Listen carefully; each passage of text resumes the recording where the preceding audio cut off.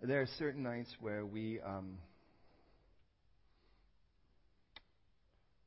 I would say sip like cherry juice. There is this Russian cherry juice that every time we go to Russia, I'm a big fan of cherry pie. I'm not a sweet tooth, but for whatever reason, cherry pie kind of gets it to me. And this particular juice tastes just like cherry pie. And you can't drink it quick and long. You just have to sit there and just sip it, and just let it do things in your mouth, dance around and all that stuff. And I sound like I'm doing an ad for cherry pie. But there are times where in Scripture where you take some part and it just needs to dance around and ruminate and just breathe around you. And then there are other times where you just sort of feast, where I take larger portions. Well, tonight is going to be the all-you-can-eat Brazilian buffet of 2 Corinthians. So I'm asking you to fasten your seatbelts. If you don't have a Bible, raise your hand. Let's get one right to you. And my goal tonight, because, 1 Corinthians is so organized. I think, Paul is responding to some concerns he has. He's answering questions. So the whole thing is very, very organized. First 6 chapters, he's addressing 3 primary symptoms that all lead to the same conclusion. The church is carnal. For which then Paul says, oh, y'all carnal, what's wrong here? And, you need to be more like Jesus and not like the world. And then from chapter 7 on in 1 Corinthians, he goes, now concerning the things you wrote to me. So he's answering questions. It's sort of like marrying, meat, giving idols, men and women in service, spiritual gifts, the area of love in chapter 13, 14, how it's practiced in church, chapter 15, the issue of the resurrection and giving, and then finally goodbye. That's sort of the entire book of 1 Corinthians. 2 Corinthians is a little bit more like a teen girl. And I don't mean that in any super mean way or any mean way, to be honest. But it tends to hop around a little bit more. It's a bit more of a jackrabbit because it's so emotional. And because it is so emotional, there are definitely key themes. And certainly primary is that this group of people after Paul's letter of correction, sort of said, well, who does this guy think he is? And he kind of pulled a Stephen Fry and he just flipped out. And with that, his response, to be honest, was something of great pain. He felt real pain to these people. And part of it is that Paul had intended to come back to the church.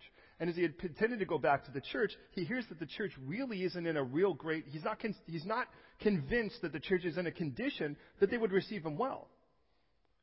And so Paul kind of stops heading there, and he heads out instead. And he heads back towards the east. And then, so the point of it is that because Paul said he was coming and then he chose not to, it really helped these people that were they were anti-Paul people kind of get a little bit of traction. And they were like, well, Paul obviously doesn't keep his word. I thought this guy was supposed to be something super great.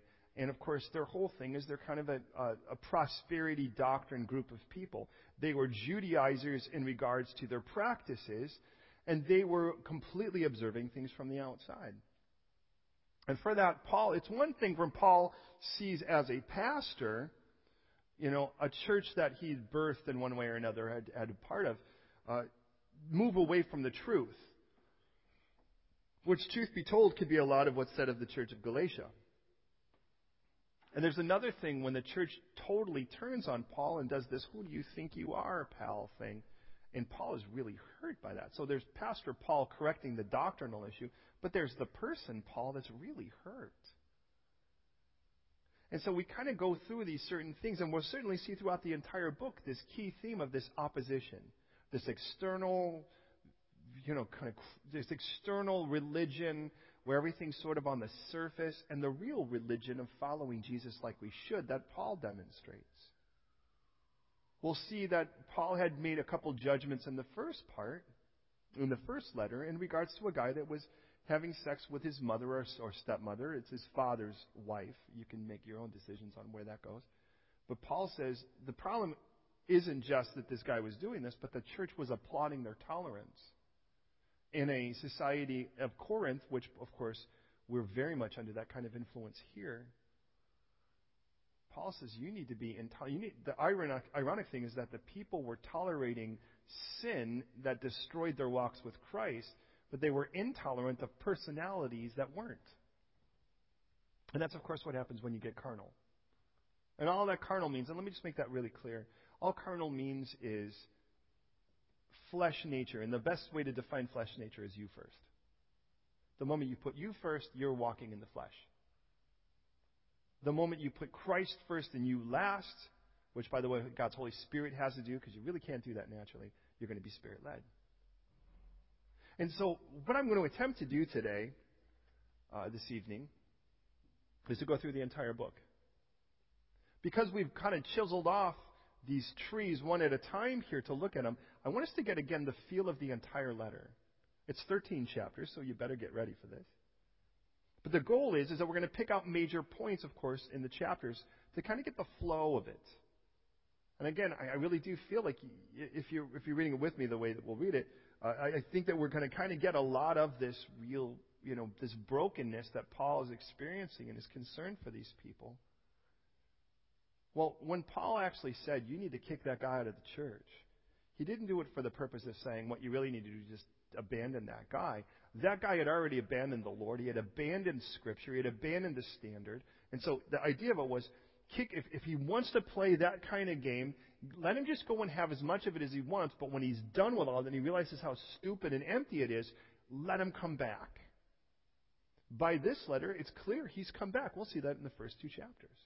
For which then he gives the counsel, well, now you need to actually comfort him, reassure your love for him at this point. I mean, there are certain things, and forgive him. You need to really make sure that this guy knows he's welcome back as long as he doesn't continue in that lifestyle.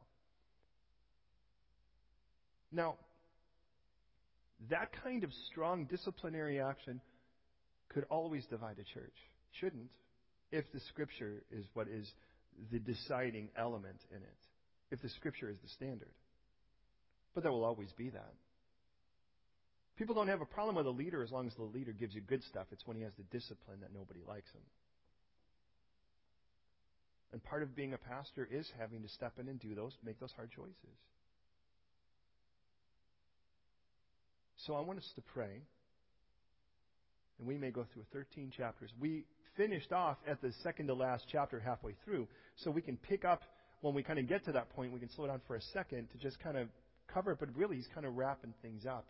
So I don't want us to develop something too much that hasn't already been developed, where I want us to make sure that we get the whole broad picture to see how this thing fits in. So pray with me, would you please? Lord, thank you so much for your word. And this time now that you've given us to take this beautiful walk through 2 Corinthians, give us this supernatural ability to retain unimaginable amounts of information, but good information. To allow ourselves, Lord, to be supernaturally attentive through 13 chapters of Scripture that are pithy and emotional and broken in the sense of the person who's writing this, moved by your Holy Spirit, inspired, Lord. This word is breathed by you. And I just pray, God, that as we go through the forest now, that we would really hear you.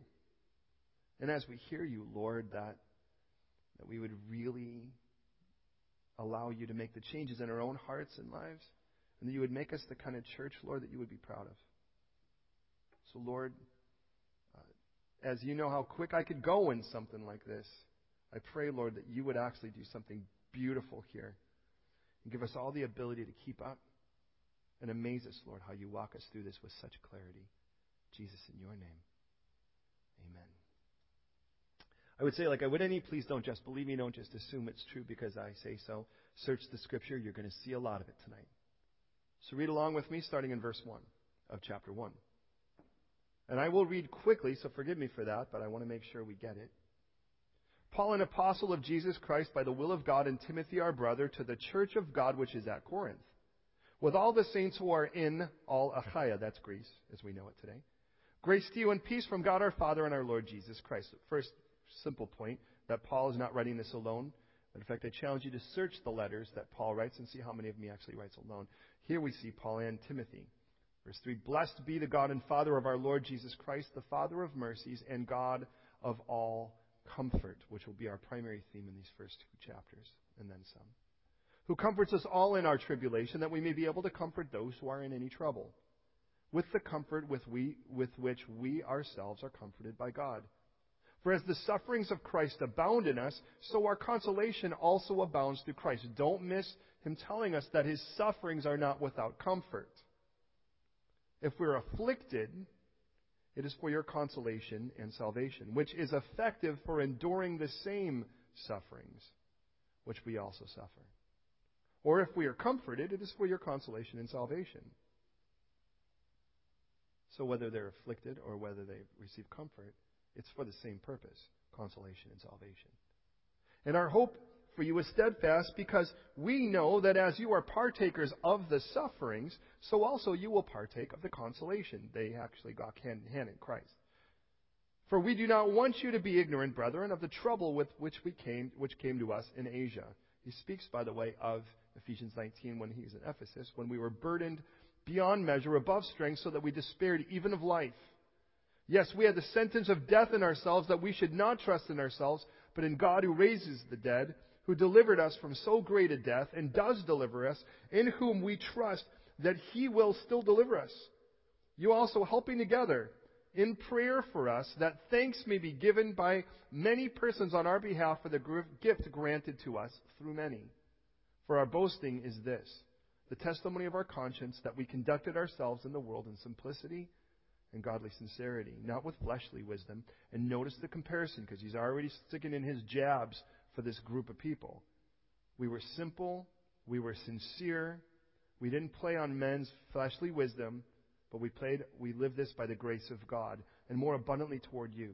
That will be the key in all of this. For we're not writing any other thing to you than what you read or read or understand. Now I trust that you will understand even to the end. As also you have understood us in part, that we are your boast, even as you are ours also, in the day of the Lord Jesus. And this is the confidence. I intended to come to you before, that I might have a second benefit. There's Paul, again, making clear he had intended to go. To pass by way of you to Macedonia, to come again to Macedonia to you, and be helped by you on my way to Judea. One of the things he wanted to do was pick up actually some support. Therefore, when I was planning to do this, did I do it lightly? Or the things that I plan, do I plan according to the flesh? That with me there should be yes, yes, and no, no. And the idea of it is, well, when I said yes, did I actually mean no?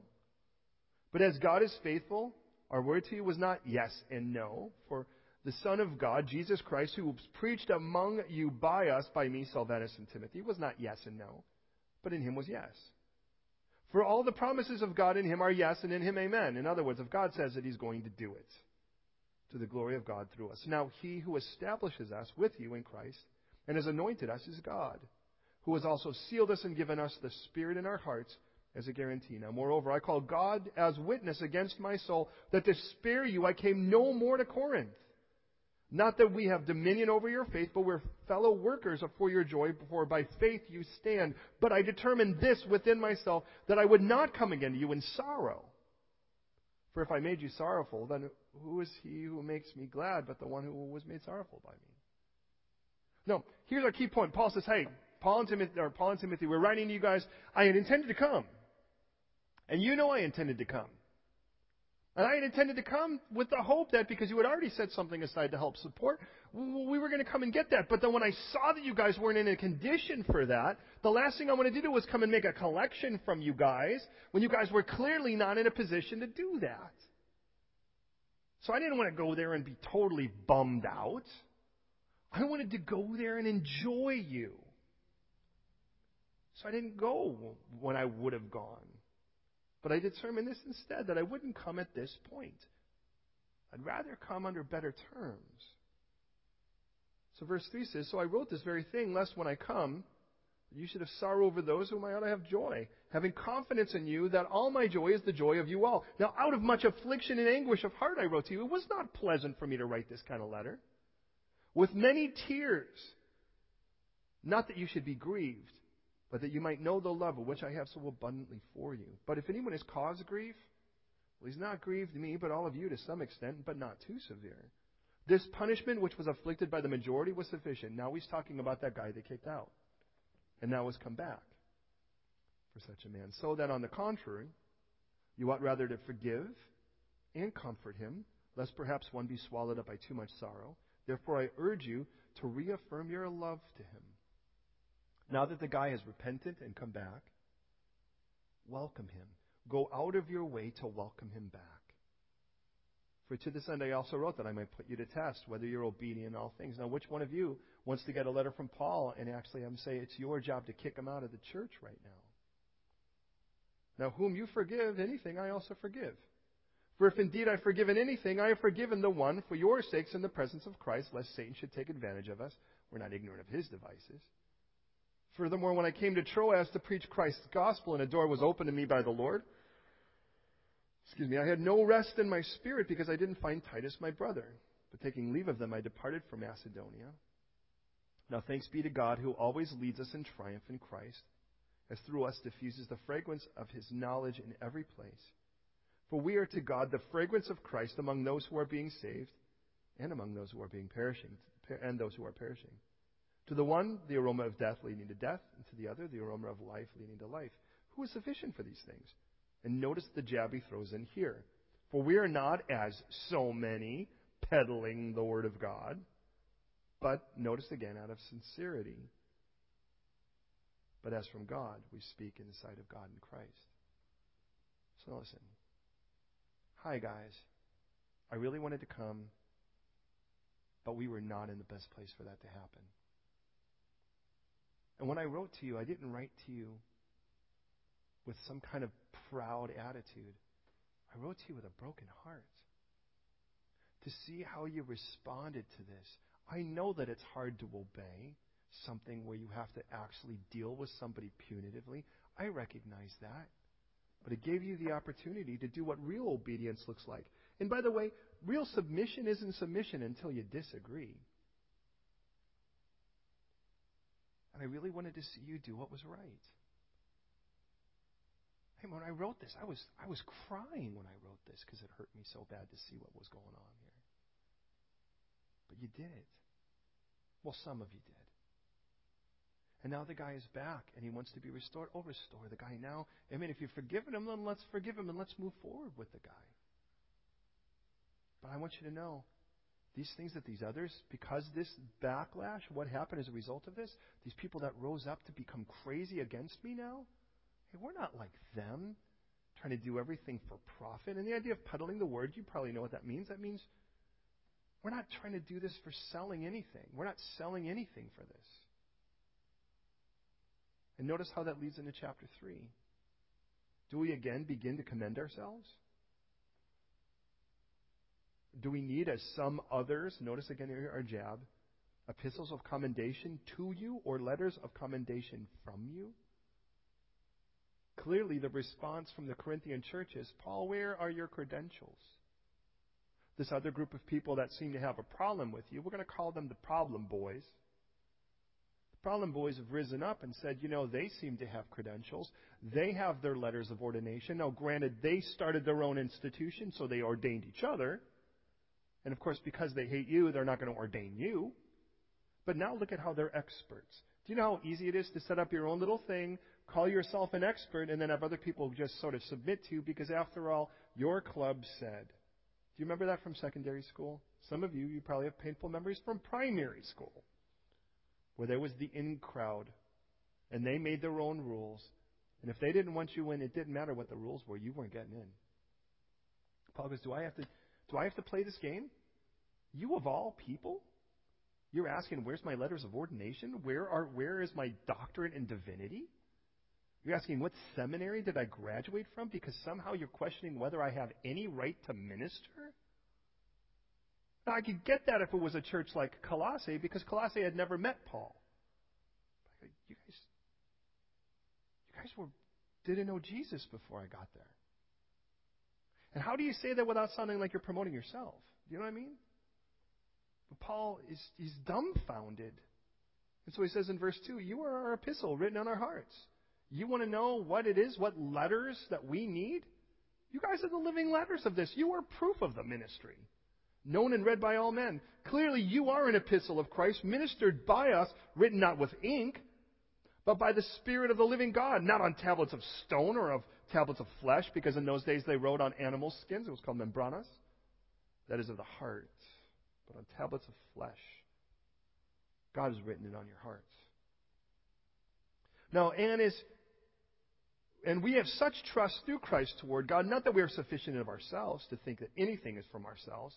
Our sufficiency is from God, who made us sufficient as ministers of the new covenant, not of the letter, but of the Spirit. For the letter kills, but the Spirit gives life. Now he's going to compare the two ministries. Now he's comparing it first from the idea of the Judaizers, trying to put you under their sort of tradition. And some of you know you've come from traditional backgrounds.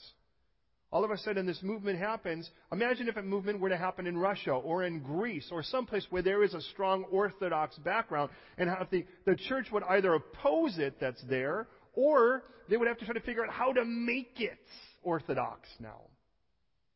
Well, and that's what this group of people were doing. They were just trying to put it under their orthodoxy. So he calls it the ministry of death versus the ministry of life, verse 7. But if the ministry of death written engraved on stones was glorious, so that the children of Israel could not look steadily at the face of Moses, because of the glory of his countenance, the glory which was passing away, how will the ministry of the Spirit not be more glorious? For if the ministry of the condemnation had glory, the ministry of righteousness exceeds much more in glory. For even what was made glorious had no glory in this respect, because of the glory which excels. For if what is passing away was glorious, what remains is even more glorious. He doesn't take away the fact that there was glory in the Ten Commandments, that there was glory in the Mosaic Law. It just is nothing in comparison to the ministry of the Spirit. Therefore, since we have such hope, we use great boldness of speech. Unlike Moses, who put a veil over his face so that the children of Israel could not look steadily at the end of what was passing away. But their minds were blinded. For until this day, the same veil remains unlifted in the reading of the Old Testament.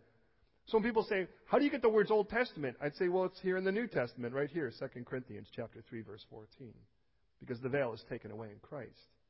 But even at this day, when Moses is read, the veil lies on their heart. Nevertheless, when one turns to the Lord, the veil is taken away. Now the Lord is the Spirit, and where the Spirit of the Lord is, there's liberty. But we all, with unveiled face, beholding as in a mirror the glory of the Lord, are being transformed into the same Spirit from glory to glory, just as by the Spirit of the Lord. Now hear me. Paul makes clear, if you're speaking Jesus to someone, and you want to try to use Scripture, you're speaking to somebody that's veiled. And until they trust in the gospel of Jesus Christ, Scripture will not make sense to them. I mean, think about it. You've accepted the gift of Jesus Christ, and the moment you did, according to Ephesians 1, God's Spirit sits in you, lives in you, and you still don't get everything. I don't get everything. How much more a person who doesn't have the author inside? And Paul says, look at the difference. They're trying to make this whole thing about the 600 plus different commandments, 623 commandments that are in the Torah. And yet, they're not even taking the most important one, which is accepting Jesus as their Lord and Savior. So by the time he gets to chapter 4, now that he's compared the idea of the ministry of the Spirit in accepting the gift of Jesus and the ministry of trying to do it by works, now he actually starts stepping into the ring and he starts going for the throat. Therefore, since we have this ministry, the ministry of life, the ministry of the Spirit, the enduring, more glorious ministry, as we have received mercy, we don't lose heart.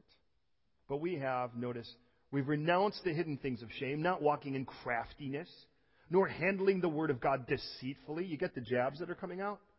But by manifestation of the truth, commending ourselves to every man's conscience in the sight of God. But even if our gospel is veiled, it's veiled to those who are perishing, whose minds the God of this age is blinded, who do not believe, lest the light of the gospel of the glory of Christ, who is the image of God, should shine on them. We don't preach ourselves, of course, assuming the other guys were, and we'll see that later.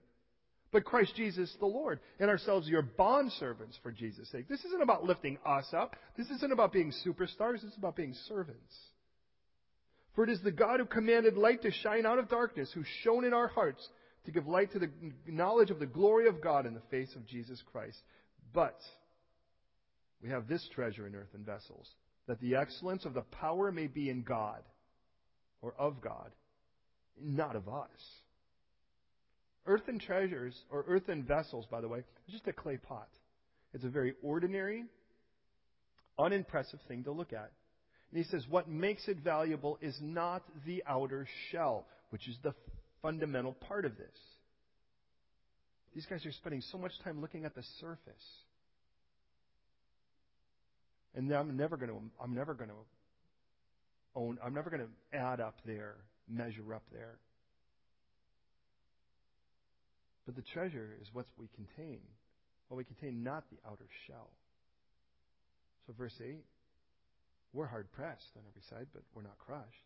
We're perplexed, but we're not in despair. We are persecuted, true, but not forsaken. Struck down, sure, but not destroyed. Always carrying about in the body the dying of the Lord Jesus, that the life of Jesus might be manifest in our body.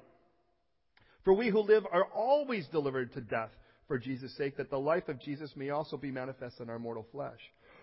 So then, death is working in us, but life in you. And since we have the same spirit of faith, according to what is written, I believed, therefore I spoke. That Psalm 116:10, he quotes. We also believe and therefore speak, knowing that he who raised up the Lord Jesus will also raise us up with Jesus and will present us with him. For all things are for your sakes, that grace, having spread through the many, may cause thanksgiving and abound to the glory of God. Now please hear me, because all of a sudden he'll really go after this outer shell thing here in a moment. I get the idea that these people who were standing against Paul were saying, yeah, look at how they're hard-pressed. Look at how they're perplexed. Look at how they're persecuted. Look at how they're struck down. And he goes, yeah, we're hard-pressed, but we're not crushed. And we almost, like the people who gravitate to this text, almost are the ones that tend to be the ones who are like quick to sing, nobody knows the trouble I've seen. Like they're so quick to like say, oh, woe is me. You know, it's like they miss the bus and they read Job and they like, I feel exactly what Job was feeling. No, you don't. Job lost everything. He didn't miss a bus. And people go, oh, well, let me just tell you, we're hard-pressed on every side. We're crushed and we're perplexed and we're persecuted. And people like grab a hold of this thing. And really all that really happened, to be honest, was maybe they tried to put up a flyer somewhere and someone said no. Oh, I'm hard-pressed. Oh, am I persecuted? Oh, my life's pretty rough. I went in after 3 times, and I went into that Starbucks. They still didn't know my name, and I'm sure it's because I had a Bible in my backpack, though people couldn't see it. I know they did. They knew it.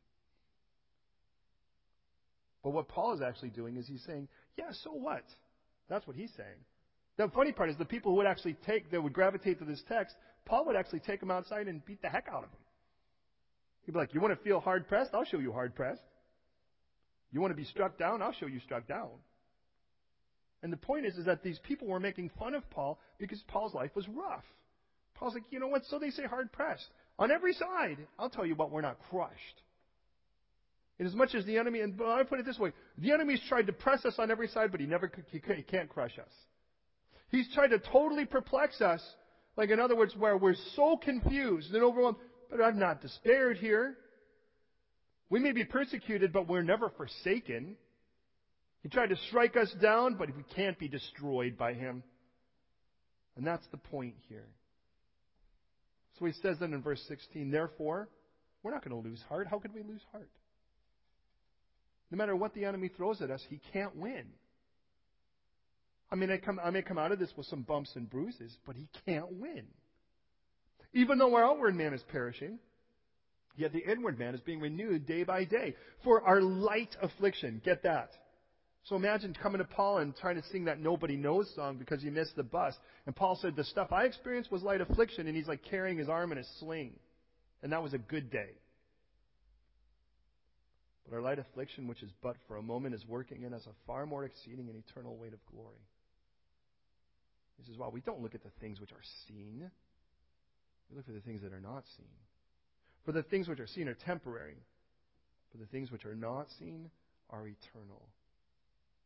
And then he talks about the temporary, our earthly house. For we know that if our earthly house, this tent, is destroyed, we have a building from God, a house not made with hands, eternal in the heavens. For in this we groan, earnestly desiring to be clothed with our habitation, which is from heaven. If indeed, having been clothed, we shall not be found naked. For we who are in this tent, that's our earthly bodies, we groan being burdened. And the older you get, some of y'all know, groaning becomes a part of life. Now, in the beginning, that doesn't happen. The only groaning a youngin does, I'm getting to the age where I can call someone else a youngin. The only groaning they do is they groan because they hear older people groan. They're like, there they go groaning. And I'm like, don't worry, you'll be groaning sooner or later. And you know, first it's getting up. You're sitting there, and there's a part of you that has to tell your body, we're getting up now. Some of you know what I'm talking about. Remember when you could just kind of pop down, kneel, sort of sit down for a moment on your heels and kind of get something and then pop right back up, and now you're like, all right, we're going to get up. And you go, right, and then you make a little bit of noise. Some of you are young and making those noises. I've heard you. And then, as you get a little bit older, you start making noises on the way down. It's like the hydraulics start leaking. You're like, all right, okay. And you're saying, all right, body, I just want you to know you're going to get a little time off now. I hear people do that on an escalator. They're like, And it's like, they get to Angel Station, it's that really long escalator. They're like, yes, stairs take me up. It's like, we groan. Do you know why we groan? Because God made this thing temporary so you wouldn't call it home. So when God says, I've got heaven for you, you don't go, can I stay here a little longer? So he says this, verse 4, for we are in this tent groan, being burdened, not because we want to be unclothed, but further clothed, that mortality may be swallowed up by life. Now he who has prepared us for this very thing is God, who has also given us his Spirit as a guarantee. So we are always confident, knowing that while we are at home in the body, we're absent from the Lord. That's why God doesn't want you to be at home in the body, because why would he want you to be at home in a place that's absent from him personally? Because we walk by faith, not by sight. And notice again that little jab at the outer appearance thing again. We are confident, yes, well pleased rather. To be absent of the body is to be present with the Lord. Therefore, we make it our aim, whether present or absent, to be well-pleasing to him. Because we must all appear before the judgment seat of Christ, that each one may receive the things done in the body according to what he has done, whether good or bad. Knowing therefore the terror of the Lord, we persuade men, but we are well known to God, and I also trust are well known in your own consciences as well. Look at verse 12 now. He sort of sets it up. In other words, if you actually watch a good fighter often, and not like I recommend you going watching fighting, often one of the things you can learn with some people is their footing is everything. Their footing tells you exactly what's going to happen next. Well, he just got his footing so we can throw some jabs. Look at verse 12.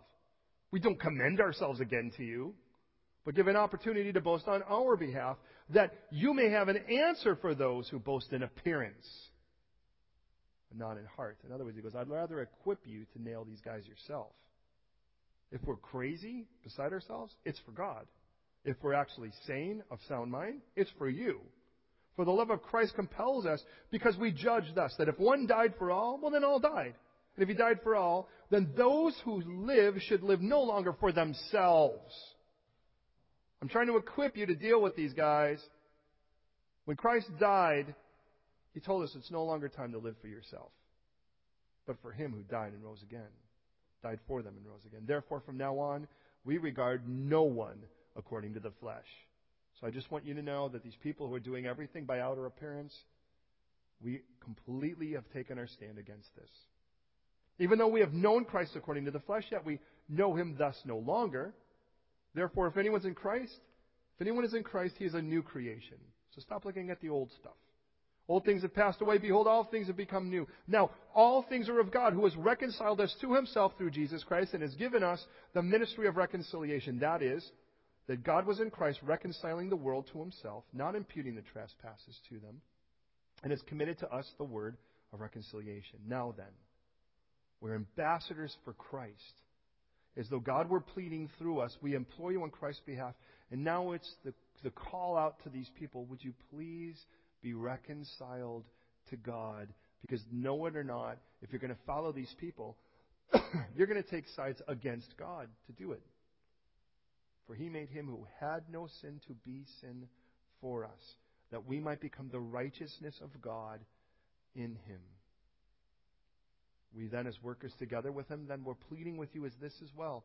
Don't receive the grace of God in vain. Please be reconciled to him, you guys. please get right with the Lord. Your battle is not with me. Your battle is not that group of people versus this group of people, that denomination versus this denomination. The issue is be reconciled to the Lord and don't receive His grace in vain. For in an acceptable time and in the day of salvation I have helped you, which, by the way, is Isaiah 49:8. Now, behold, now is the accepted time. When he says an acceptable time, now is the day of salvation, what he meant by that was now. So do it now. Behold, now is the acceptable time. Now is the day of salvation. And we give no offense to anything, that our ministry may not be blamed. But in all things we commend ourselves as ministers of God in this: much patience, tribulations, needs, and in distresses, and stripes, and imprisonments, and tumults, and labors, and sleeplessness, and in fastings. That's what it looks like for us. Purity and knowledge and long-suffering, by kindness, by the Holy Spirit, by sincere love, by the word of truth, by the power of God, by the armor of righteousness on the right hand and the left, by honor and dishonor, by evil report and good report, as deceivers. That's what they're calling us, but yet we're telling the truth. As unknown, like, oh, look at these nobodies. And yet we're well known as dying, and yet look at how we live. And say, look at how they're dying. I imagine that whatever Paul's illnesses were made people look and go, how could you follow this guy? How could God possibly be blessing him? Look at how his body's falling apart. How could that be the blessing of God?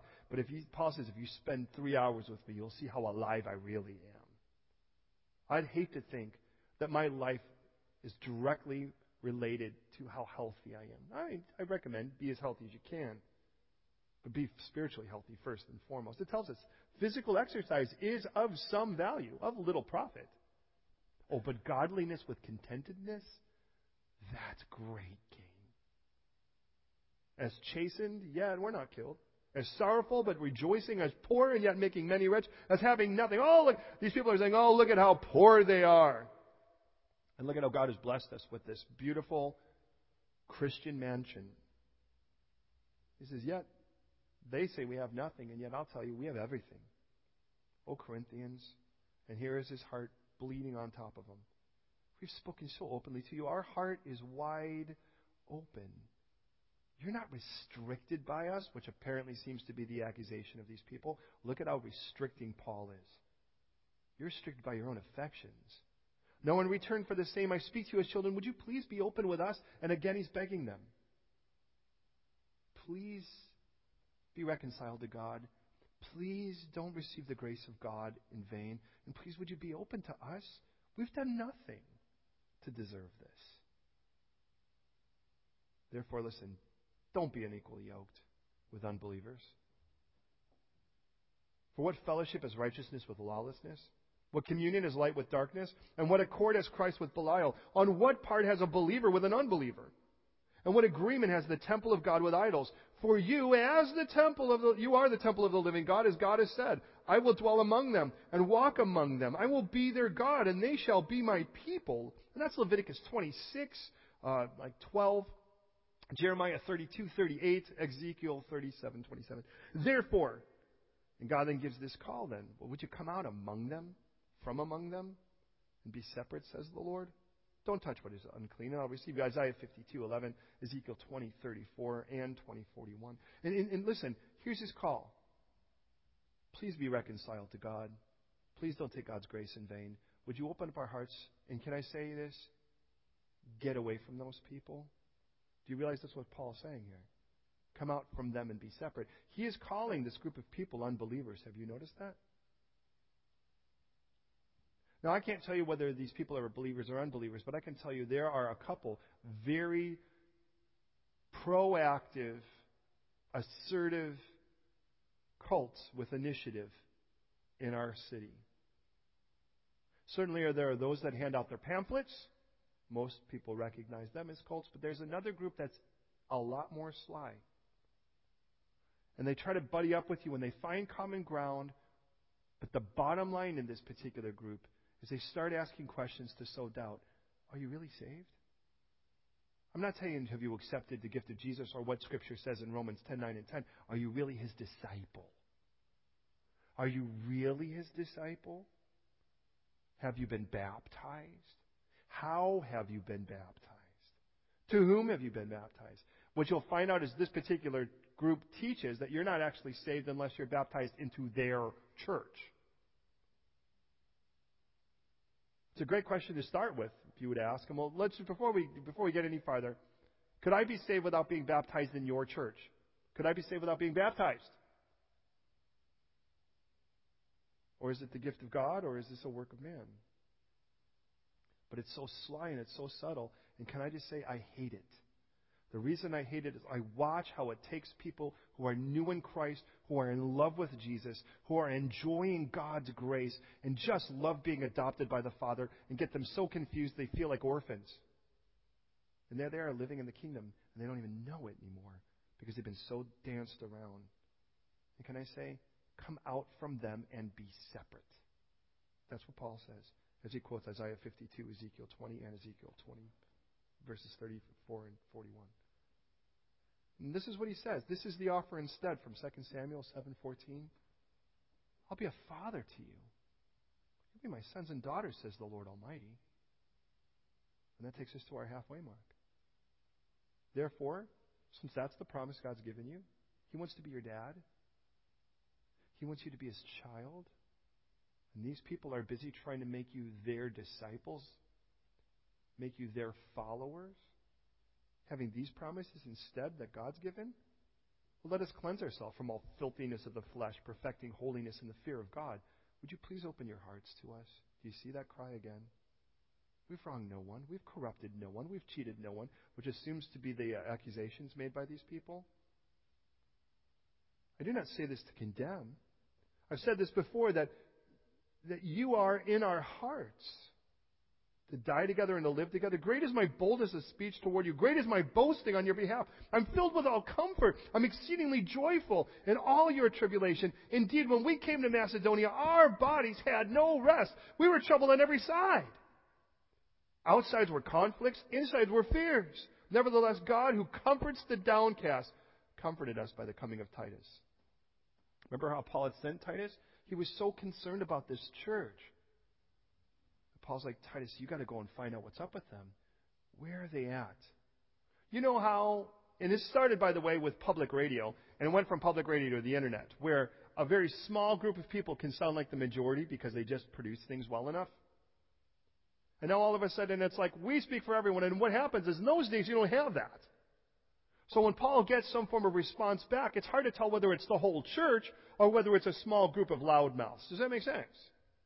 Well, let's face it, it only takes one person with a problem to change the environment of the entire room. And you know that. You could be on a bus and everything seems to be happy. You're going to your destination. It's warm. It's cold outside. Everything seems to be nice. Nobody smells bad around you. And one person steps in and they're crazy and they're macking nuts all over the place. And they're doing all kinds of weird things. And there's such a nutter. It's like nobody's happy anymore. And one person changed everything. And so what Paul did when he sent Titus is he's like, Titus, I need to know, is this the church that's speaking or is this just a group of people? And Paul said, because of this, I want you to know, I love you guys so much, I couldn't even sleep. I couldn't imagine. And I imagine that Paul could run faces through his mind's eye, if that makes sense. People that he sat and prayed with that were like their marriage was on the brink, or was on the brink, or like they were they were pregnant and they were drunk and they were wasted and they had worn out for the rest. And all of the things that were going on, they were so broken and so desperate and so empty. And praying with them and watching them be transformed. And he's like, God, please, not them. Not them. How could they flip like that? So he's like, Titus, you got to tell me. Go there and find out. I mean, I could probably, maybe that person, now that I think about it, maybe they could be like that, but please, not everyone. I couldn't even rest. Verse 6 says, nevertheless, God who comforts the downcast, Paul was bumming, comforted us by the coming of Titus. And not only by his coming, but also by the consolation with which he was comforted in you. When he told us of your earnest desire, your mourning, your zeal for me, so that I rejoiced even more. Hey, look, if I've made you sorry with my letter, I don't regret it, as though I did regret it. I mean, I did in this. I perceive that the same epistle made you sorry, but only for a while, because I rejoice not only that you were made sorry, but that your sorrow led to repentance. The issue was, the end of this was not to make you sorry. The end of this was to make you change. For you were made sorry in a godly manner, that you might suffer loss from us in nothing. And he compares the two kinds of sorrow. For godly sorrow produces repentance leading to salvation, not to be regretted. But the sorrow of this world produces death. For observe this very thing, that you sorrowed in a godly manner. What diligence it produced in you. What clearing of yourselves. What indignation. What fear. What vehement desire. What zeal. What vindication. In all things you proved yourself to be clear in this matter. Therefore, although I wrote to you, and I didn't do it for the sake of him who had done the wrong, not for the sake of him who suffered wrong, but that our care for you in the sight of God might appear to you. I want you to know I wrote this because I love you. Therefore, we've been comforted in your comfort. The comfort you gave to Titus, he's given to us. And we rejoiced exceedingly more for the joy of Titus, because his spirit was refreshed by you all. For if in anything I've boasted to him about you, I'm not ashamed. But as we spoke all things to you in truth, even so our boasting to Titus was found true. And his affections are greater for you, as he remembers the obedience of you all, how with fear and trembling you received him. Well, therefore I rejoice that I have confidence in you in everything. I told Titus how amazing you guys were, and I really was hoping that it would be the case. And you lived right up to every bit of it. So the next couple chapters, he says, remember how you guys were going to give? But I didn't come because things were kind of weird between us? Well, now that things seem right, let's collect. But the collection wasn't for Paul. Now the collection is to make sure that the money goes to the ailing church in Judea who's suffering a famine. Moreover then, brothers, we make known to you the grace of God bestowed on the churches of Macedonia, that in great trial of affliction, the abundance of their joy and their deep poverty abounded in the riches of their liberality. For I bear witness that according to their ability, yes, even beyond their ability, they were freely willing, imploring us with much urgency that we would receive the gift and the fellowship of the ministering to the saints, and not only as we had hoped, but they first gave themselves to the Lord, and then to us, by the will of God. It's always the way that giving should always be. You give yourself to the Lord, and then you just say, it's all yours, Lord, do what you want. So we urged also Titus, that as he had begun, so we would also complete this grace in you as well. But as you abound in everything, in faith, in speech, in knowledge, diligence, and in all of your love for us, we'll see that you abound in this grace also. I speak not by commandment. I'm not telling you this is the commandment, but I'm testing the sincerity of your love by the diligence of others. For you know the grace of our Lord Jesus Christ. He's the example we're looking at. That though he was rich, yet for your sakes he became poor, that you through his poverty might become rich. And in this I give advice. It is to your advantage not only to be doing what you began and were desiring to do a year ago, but now you also complete the doing of it, that there may be a readiness to desire it, so there also may be a completion out of what you have. For if there was a first a willing mind, it is acceptable according to what one has, not according to what he doesn't have. For I do not mean that others should be eased and you burdened, but by an equality, that now at this time your abundance may supply their lack, that their abundance also may supply your lack, that there may be equality, as it is written, well, he who gathered had nothing left over, and he who gathered much had nothing left over, and he who gathered little had no lack. That's Exodus 16, verse 18, speaking, of course, about the manna God provided. But thanks be to God who puts the same earnest desire for you in the heart of Titus. For he not only accepted the exhortation, but being more diligent, he went to you of his own accord. And as we have sent with him the brother whose praise is in the gospel throughout all of the churches. And not only that, but was also chosen by the churches to travel with us with this gift. Hey, they picked another guy to go with to make sure it all got there. Be my guest. That was awesome.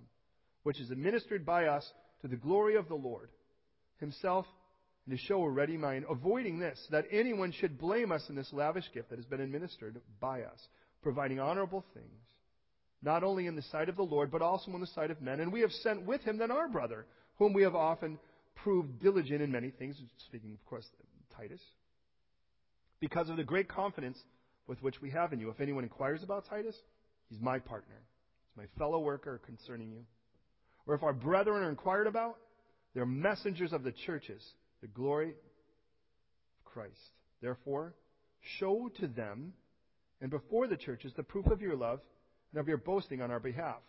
Now, concerning the ministering of the saints, it's superfluous for me to write to you. I don't even have to do this. You know, for I know your willingness, about which I boast of you to the Macedonians, that Achaia was ready a year ago, and your zeal was stirred up the majority. You guys were so excited a year ago, all of Greece wanted to give. You were the ones who started that beautiful fire. Yet I have sent the brethren, lest our boasting of you should be in vain in this respect, that, as I said, you may be ready. Lest if some Macedonians come with me and find you unprepared, we, not to mention you, should be ashamed of this confident boasting. Well, therefore, I thought it necessary to exhort the brethren to go to you ahead of time. That's the idea. He sent Titus, and he sent these other guys. He's like, look, those guys are there saying, hey, Paul's coming. Well, let's get this thing ready before you get there, before he gets here, so that there's no weirdness when he shows up. So, I sent the brethren ahead to go to you ahead of time to prepare your generous gift beforehand, which you had previously promised, that it may be ready as a matter of generosity, not as a grudging obligation. And here's the basis for all giving. Verse 6. And more specifically as well, verse 7. But this I say, he who sows sparingly, well, he'll reap sparingly. That makes sense. If you throw a little seed on the ground, don't expect a huge harvest. But he who sows bountifully will also reap bountifully. Listen, here's the points. Let each one give as he purposes in his heart, not grudgingly or of necessity. There's your 3 points. Give as God speaks to you. Don't give out of like, oh, fine and okay. If you're a parent, you know how little of a victory that is, if any. And not because someone told you had to. Because God loves a cheerful giver. And the Greek word for cheerful, I love it, is elarios. You can guess what word we get from that. And God is able to make all grace abound toward you, that you, having always a sufficiency in all things, may have an abundance for every good work. As it is written, He has dispersed abroad, is given to the poor, and His righteousness endures forever. Psalm 112:9. Now, may He who supplies seed to the sower and bread for food supply and multiply the seed which you have sown and increase the fruits of your righteousness, while you are enriched in everything for all liberality, which causes thanksgiving through us to God. For the administration of the service not only supplies the needs of the saints, but also is abounding through many thanksgiving to God, while through the proof of this ministry they glorify God for the obedience of your concession to the gospel of Christ, and for your liberal sharing with them in all men, and by their prayers for you, who long for you because of the exceeding grace of God in you. Thanks be to God for His undescribable gift. And before we get to our last couple chapters, let me just say this. My dad was a baseball player. I was raised around baseball and other sports as well. And they had this thing called the seventh inning stretch. They realized you could watch something for a period of time, and after a while, things start to fall asleep. So this is what I thought we'd do before we go through our last couple chapters. Let's do a seventh inning stretch. Why don't you stand with me for a moment, and we're going to pray, and then we'll dig into our last handful of chapters. Will you do that with me? Come on, stand. Oh, yeah. We're about 15 minutes away from the entirety of this. But I know at this point, probably most of you are like, I've just turned into jelly. So here we go. Pray with me, would you, Lord? Now as we go in for dessert, Lord, speak to us through the rest of this book, but give us supernatural ability to understand by the power of your Holy Spirit. Lord, minister to us now in the final portion of this. Lord, thank you for the blessing of being able to follow you. Thank you, Lord, that Paul was human, and I understand he hurts as he loves people. Make us people who love people, Lord, who follow, Lord, your footsteps. Your example, that though you are rich, you became poor so that we could become rich. That's the whole point, Lord. It's not about us anymore.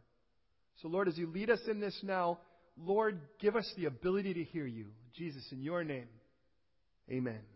Okay, you can be seated if you like. We'll finish. Now I, Paul, myself, am pleading with you. Notice again he's begging. By the meekness and gentleness of Christ, who in the presence am lowly among you, but being absent and bold toward you. Obviously, when you look at me, I'm not the same guy that you get in the letters. In this sense. That I look a lot less threatening in person. But I beg you that when I am present, I may not be bold with the confidence by which I intend to be bold against some. And here he is, he's going, I don't want to have to come in and start rolling heads for these jerks who are saying this stuff. who think as if we walked according to the flesh.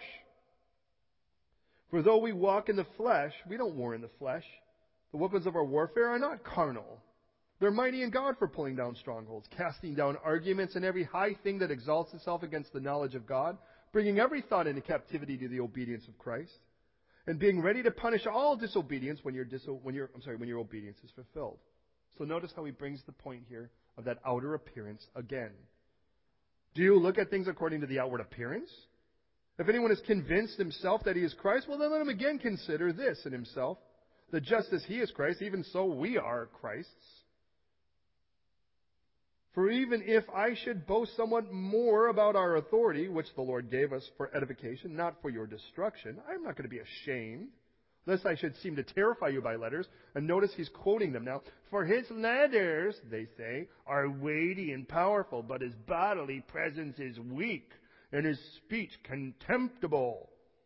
Well, let such a person consider this, that what we are in word by letters when we are absent, such we will also be in deed when we're present. Do you get the threat there? Paul's like, they're saying that he's really not threatening in person, but his letters are tough. He's like, yeah, well, they better change, because if not, they're going to get the letter of Paul when I show up. You really want that? You want a piece of this? And I get the idea. Paul is like, it's the emotion storm, you know. There's anger, there's hurt. He's like, man, I don't want to have to come in that way. For we dare not class ourselves or compare ourselves to those who commend themselves. But they, measuring themselves by themselves, comparing themselves among themselves, they're not wise. They created their own little world. They ordained each other. And now look at how they are the experts among their own little circle. We, however, will not boast beyond measure, but within the limits of the sphere which God appointed us, a sphere which especially includes you, by the way. For we are not overextending ourselves as though our authority didn't extend to you. For it was to you that we came with the gospel of Christ, not boasting of things beyond measure, that is, of another man's labors, but having hope that our faith, as your faith is increased, we shall be greatly enlarged by you in our sphere, to preach the gospel in the regions beyond you, and not to boast in another man's sphere of accomplishment. These people have jumped in on my work. Paul's like, you guys, you are my ministry. And these people are jumping in. It's like, look at, like, we have no say in this matter. This whole thing started with us together. But he who glories, let him glory in the Lord. Jeremiah 9:24. For not he who commends himself is approved, but whom the Lord commends. Oh, that you would bear with me a little folly. Indeed, you do bear with me. I'm jealous for you with a godly jealousy. I've betrothed you to one husband, that I may present you as a chaste virgin to Christ. But I fear lest somehow, as the serpent deceived Eve in his craftiness, so your minds may be corrupted from the simplicity that is in Christ. Remember Paul said, we've conducted ourselves with simplicity and sincerity. He goes, I'm concerned that you guys have been led away from that simplicity, just like Eve was by the serpent. For if he who comes preaches another Jesus whom we've not preached, or if we receive a different spirit which you have not received, or a different gospel with which you have not accepted, oh, you'll well put up with it. For I consider that I'm not at all inferior to the most eminent apostles, even though I'm untrained in speech. Yeah, okay, I'll grant you that, but I'm not in knowledge. But we have been thoroughly manifested among you in all things. Did I commit sin in humbling myself that you might be exalted, because I preached the gospel of God to you free of charge? I robbed other churches, taking wages from them to minister to you. And when I was present with you and in need, I never asked you. I was a burden to no one. For what I lacked, the brethren who came from Macedonia supplied. And in everything I kept myself from being burdensome to you, so that I will keep myself. As the truth of Christ is in me, no one will stop me from boasting in the regions of Achaia. Why? Because I don't love you? Oh, God knows. I love you. And I was not going to put you in a position where you felt like you had to pay for this. But what I do, I will also continue to do, that I may cut off the opportunity from those who desire the opportunity to be regarded just as we are in the things in which they boast. Those are false apostles. Paul is not having a problem telling you what they are, Deceitful workers, transforming themselves into apostles of Christ, and no wonder. Just like their leader, they're acting just like their boss. Satan himself transforms himself into an angel of light. Therefore, it should be no great thing that his ministers also transform themselves into ministers of righteousness, whose end will be according to their works. No, I say again, Let no one think me a fool. If otherwise, then they'll receive me as a fool, that I may boast a little. What I speak not according to the Lord, as it were, foolishly, rather in the confidence of boasting. Seeing that many boast according to the flesh, well, then I guess I'll do the same thing. And you can see at this point, Paul's loosening up a little here in a dangerous way. For you put up with fools gladly, since you guys are so wise. For if you put up with one who brings you into bondage, or devours you, or takes from you, or exalts himself, or strikes you on the face, to our shame I say that we were too weak for that. But in whatever anyone is bold, I speak foolishly, well then I'll be bold too. Are they Hebrews? Well then so am I. Are they Israelites? So am I. Are they the seed of Abraham? So am I. Are they the ministers of Christ? I speak as a fool. I'm even more so. Labors more abundant, stripes above measure, prisons more frequently, deaths often. From the Jews, 5 times I received 40 stripes minus 1. 3 times I was beaten with rods. Once I was stoned. 3 times I was shipwrecked. A night and a day I've been in the deep. Journeys often, perils of water, perils of robbers, perils of my own countrymen, perils of the Gentiles. The perils in the city, perils in the wilderness, perils in the sea, perils among false brethren, weariness and toil and sleeplessness often, and hunger and thirsting and fastings often, and cold and nakedness, and beside all these other things, what comes upon me daily, my deep concern for all the churches. Hey, who is weak that I'm not weak? Who has made to stumble that I do not burn? If I must boast, I'll boast in the things which concern my infirmity. The God and Father of our Lord Jesus Christ, who is blessed forever, He knows I'm not lying. In Damascus, the governor under Aretas the king, he was guarding the city in Damascus with a garrison desiring to arrest me. But I was let down in a basket through a window in the wall and escaped from his hands. Paul's like, hey, what you really need is somebody that talks about himself? Well, then I'll tell you about myself. It's doubtless not profitable for me to boast. I'll come to visions and revelations of the Lord, and I could see him like kind of debating on whether he really wants to let people know he got this vision or someone else. I know a man in Christ who 14 years ago, whether in the body I don't know, or whether out of the body I don't know, God knows. Such a one was caught up to the third heaven. And I know such a man, whether in the body or out of the body, I don't know, God knows. He was caught up into paradise and heard inexpressible words, which are not lawful for a man to utter. Of such a one I will boast, yet not of myself. I won't boast. Of myself I won't boast, except in my infirmities. For though I might desire to boast, I will not be a fool, for I will speak the truth. But I refrain lest anyone should think me above what he sees me to be or hears from me, and lest I should be exalted above measure by the abundance of the revelations. A thorn in the flesh was given me, a messenger of Satan to buffet me, lest I should be exalted above measure. Concerning this thing, I pleaded with the Lord 3 times that it might depart from me. And you know what he said? He said, my grace is sufficient for you. My strength is made perfect in weakness. These guys, by the way, are so busy trying to be strong in their own way, they'll never see God's strength, because it's in our own weakness that God shows it. Therefore, most gladly I will boast in my infirmities, that the power of Christ might rest upon me. Therefore I take pleasure in my infirmities, in reproaches and needs and persecutions and distresses for Christ's sake. Because you know why? Because when I'm weak, I'm strong. Oh, I've become a fool. You've compelled me. I ought to have been commended by you. Why did I have to boast? You should be the one talking about me. For in nothing I was behind the most eminent apostles, though I'm nothing. Truly the signs of an apostle were accomplished among you with all perseverance and signs and wonders and mighty deeds. For what is it in which you were inferior to any other church, except that I myself was not burdensome to you? Oh, forgive me this wrong. And this is where we left. This is the 3rd time I'm ready to come to you. And I will not be burdensome to you. I don't seek yours. I seek you. For the children ought not to lay up for their parents, but the parents for the children.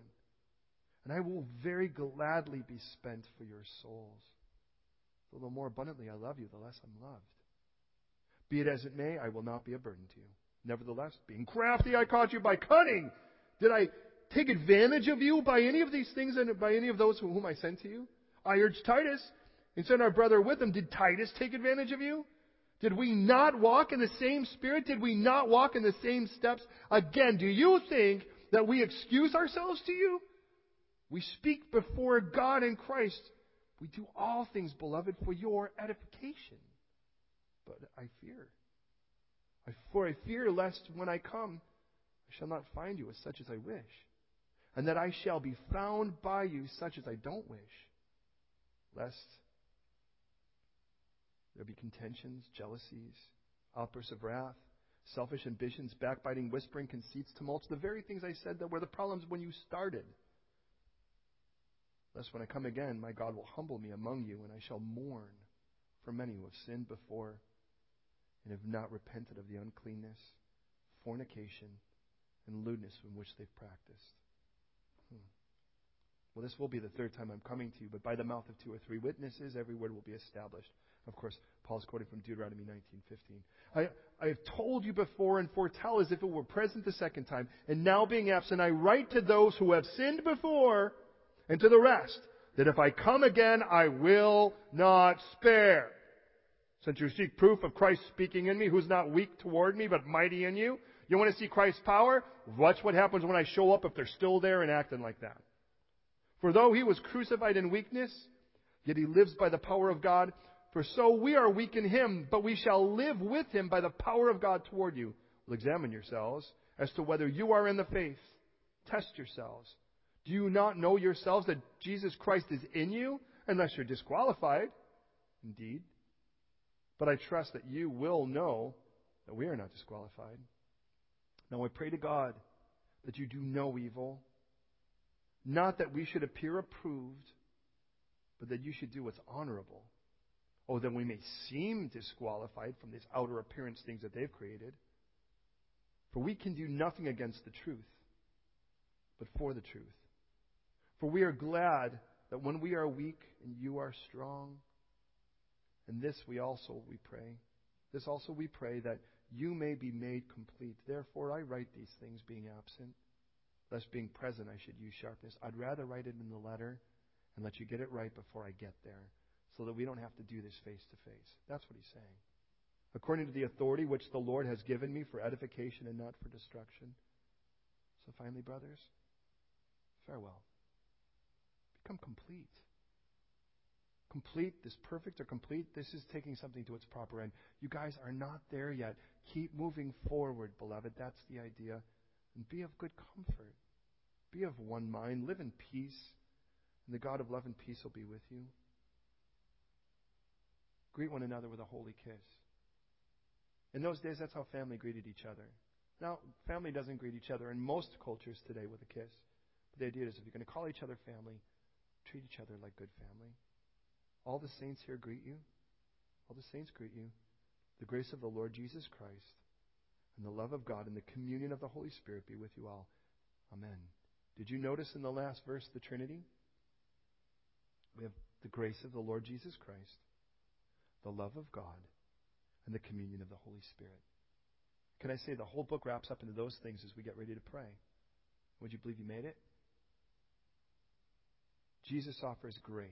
It's the gift of Jesus that was given by the love of the Father so that we could have communion that has been led by the Holy Spirit. And so let me say it this way as we bring this to close. Here's a man that was a Christian hater.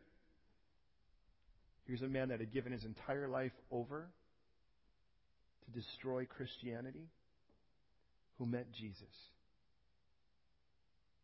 He was trying to earn his way out of his own sins, and that was never going to work.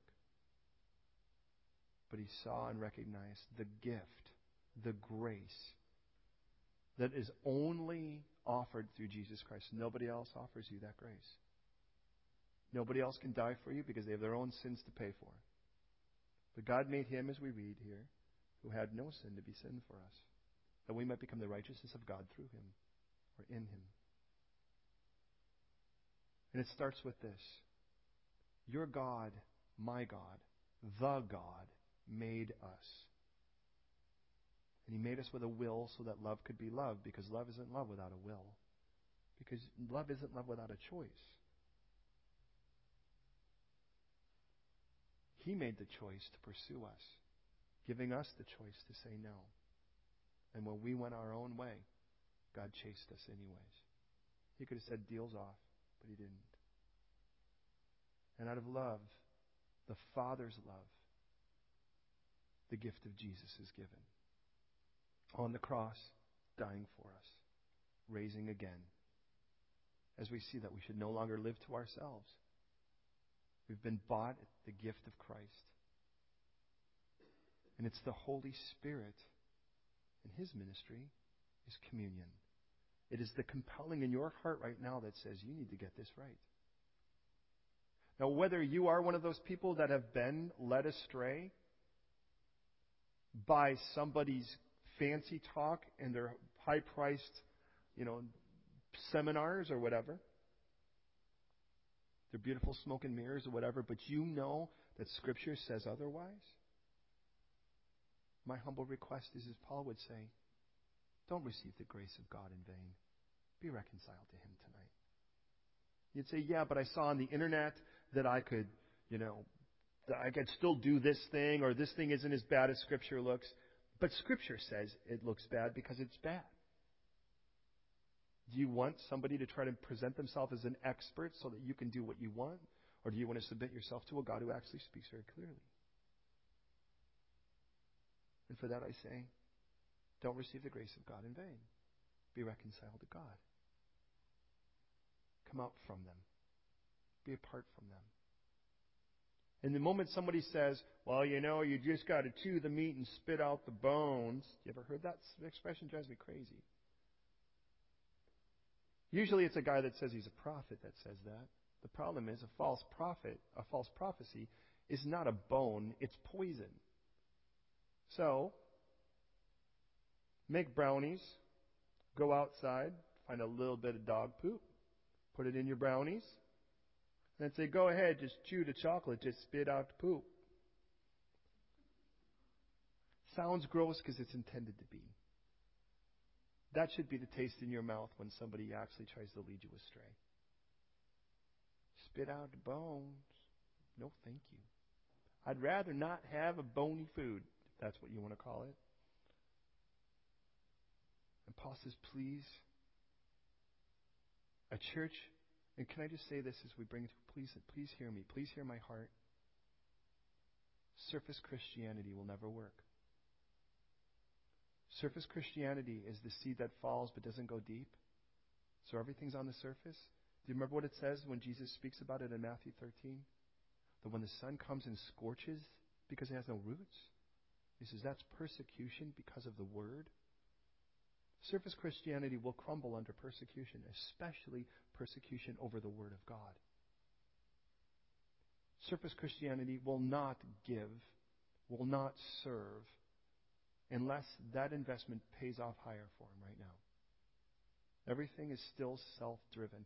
Surface Christianity is not true Christianity. Can you imagine Jesus' surface Christianity? What would that look like? Well, he wouldn't have to die on the cross. Somehow you just kind of sort of think you're going to heaven, and you sort of feel like you're a little cleaner, and he put a paint job on you. Isn't that what he said, by the way, to the religious leaders? That you're whitewashed tombs? Surface looks clean. Inside your dead man's bones.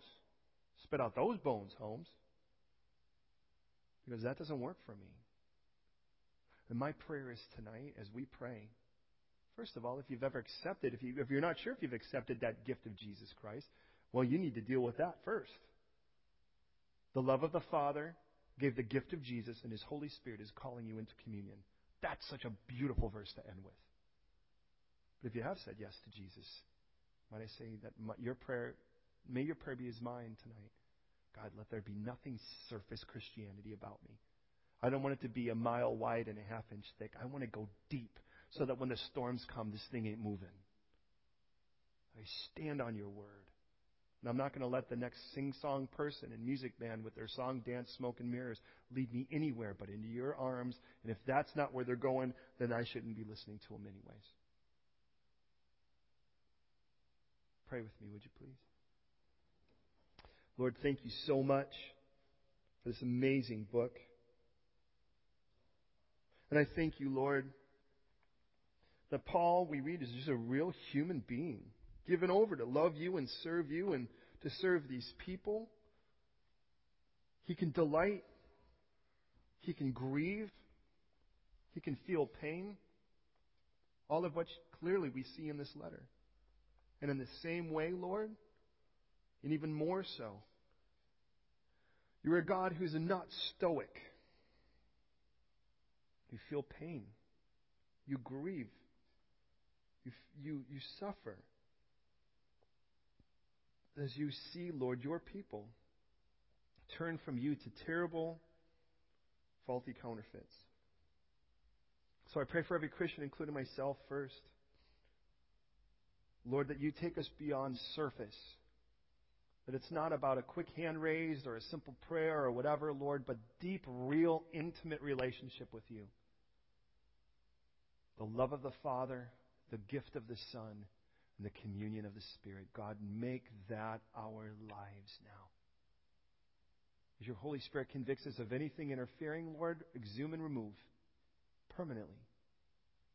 That we have communion led by your Spirit. As we look, Lord, at trying to be right with you, we recognize that comes at the gift of your Son. And that came because of the love, Father, that you have offered us. The love you have for us. So, Lord, I pray right now for every Christian that, Lord, that you give us a deep, meaningful, intimate relationship with you, where the world and its trappings and the outer surface things, Lord, mean nothing. They're to perish compared to the inward man who's being renewed every moment, because whoever's in you is a new creation. And Lord, I pray if there be any who aren't sure whether they've accepted your gift, that tonight they would recognize that's how it all starts. The Father's love, the Son's gift, and the communion of the Spirit. So tonight, Lord, while your Holy Spirit's working on hearts, Lord, even right now, draw us to that yes.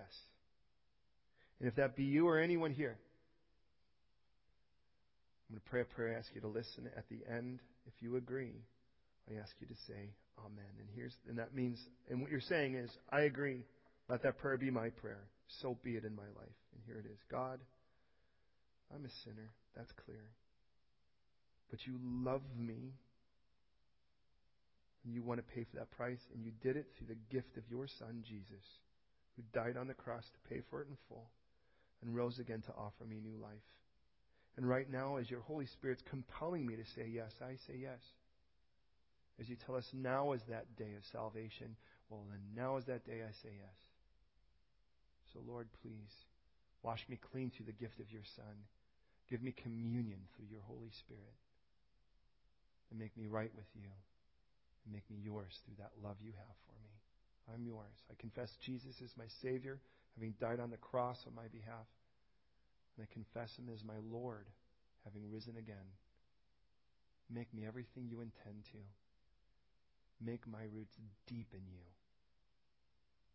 And I'm forever, completely, absolutely yours. Not led by fancy talkers, but by your word. Deeply root yourself in me. Jesus, in your name. If you agree, I ask you to say, amen. Lord, thank you now for what you've done in this time. Thank you for this amazing letter, Lord. And can I just humbly say, Lord, may we never have that kind of thing here at this church. But Lord, please, may we see your comfort, your strength, your power. And give us that, Lord, that strength, Lord, to stand up against false teachers. And the compassion, Lord, to see people restored. And the boldness, Lord, to see people who are playing games deal with it. Jesus, in your name. Amen.